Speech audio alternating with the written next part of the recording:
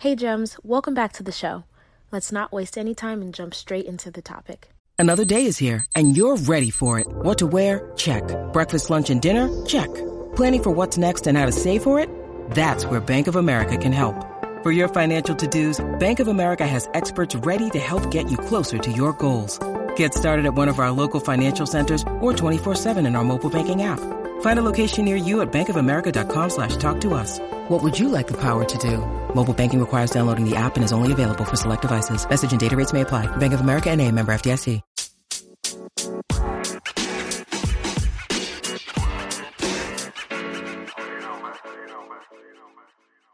Friendships as an adult are challenging, and this has been a recurring topic that I've been discussing with my clients and kind of having some of these conversations in my personal life as well. So I thought might as well talk to you about it.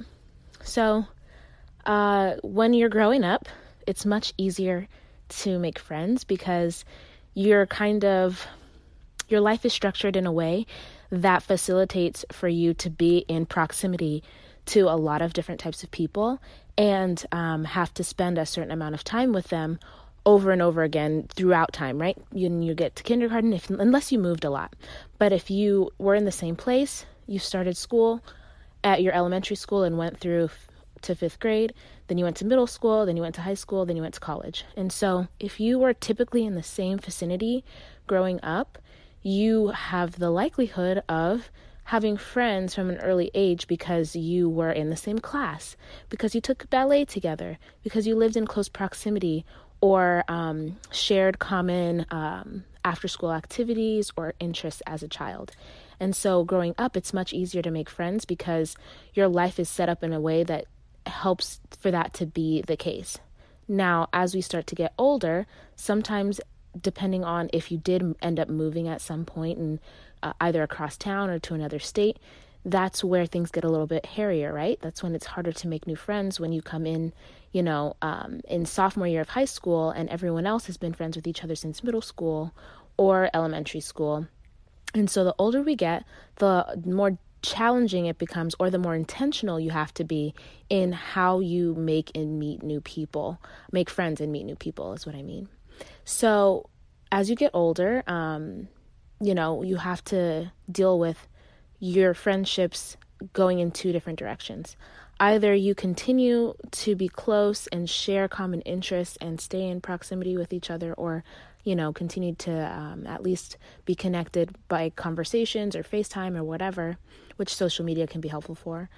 Or your friendship begins to grow apart. Not that anyone doesn't like anyone. It's just that you are growing up. So you like different things. You like ballroom dance and your friend likes D&D, And so as you get older, there's a higher likelihood for your friendships, the longer standing friendships, to kind of fade out or become distant because your lives are in different places. This also happens when, one person maybe is getting married and having kids and doing those types of things, and maybe another person is really career driven and they're focused on themselves and they're doing a lot of traveling, and so they're always gone. And so there's those two different directions where you continue to be close with your friends or your relationships start to change. It's not a bad thing, it's just evolution. And it can be really challenging to manage that as an adult, because you sometimes wonder, if there was something that you did, or if there was something that they did or something like that is getting in the way of you being able to connect, when it could just be the natural process of time going on and you becoming different people, inherently, which may or may not mean that you want to hang out all the time. So there's a little bit of grief that comes with friendships changing and then, maybe potentially ending because you're no longer in the same place, and how to manage that, and then how to, find new people to connect with as an adult, which you can use something like Meetup, where that these people are going to have a common interest. If you go and it's like Black girls like to hike or whatever, that there's going to be Black girls there and that they're going to be hiking. If you like those things, boom, you already have some common interests with those people, right? So taking up a hobby, taking up a new skill or class can be one way to meet people. Putting yourself in an environment that people that you would like to be around are in. So I'm plant-based. So if I want to meet more people that can eat the same type of food that I can eat and have maybe some people are ethical vegans or something like that, then go to those places. Go to, vegan restaurants or events. Go to farmers markets, shop and eat in the places where there's more likely to be the people that have the same values as you. Right? And so that's another way of meeting people and making friends for you as an adult in a strategic and intentional way so that you're able to continue to have long-standing relationships. And keep in mind that quality, hopefully, or to each their own, quality over quantity, right? And so there was a kid that I had in session one time, and they were talking about friends, and they said they wanted 25 friends, and I was like, dang, that's a lot of relationships to keep up, because friendships are relationships at the end of the day. And so if you have to split your energy towards however many friendships that you have, and make sure that you're maintaining connection and meeting the needs of your friends and being able to, read how they're doing and be there for them emotionally, and whatever other ways, that can be very taxing if you have a whole bunch of really deep, close friendships. You really only can have so many that are actually, really rooted and deep and really where you know everything about the person. There's only so many people that you can have that friendship with. You have other friends that you get along with and still hang out with and see on a regular basis. But there's kind of these rungs of closeness, right? So you have your closest friends, and then there's the people that are right out the ring outside of that, the ring outside of that. And then there's the people that I'll talk about group friendships later on, but the people that you are in group friendships with, where you hang out as a group and you know them, and it may have been like decades that you've been hanging out, but you haven't actually hung out with them individually, which there's also nothing wrong with. It's just a different dynamic.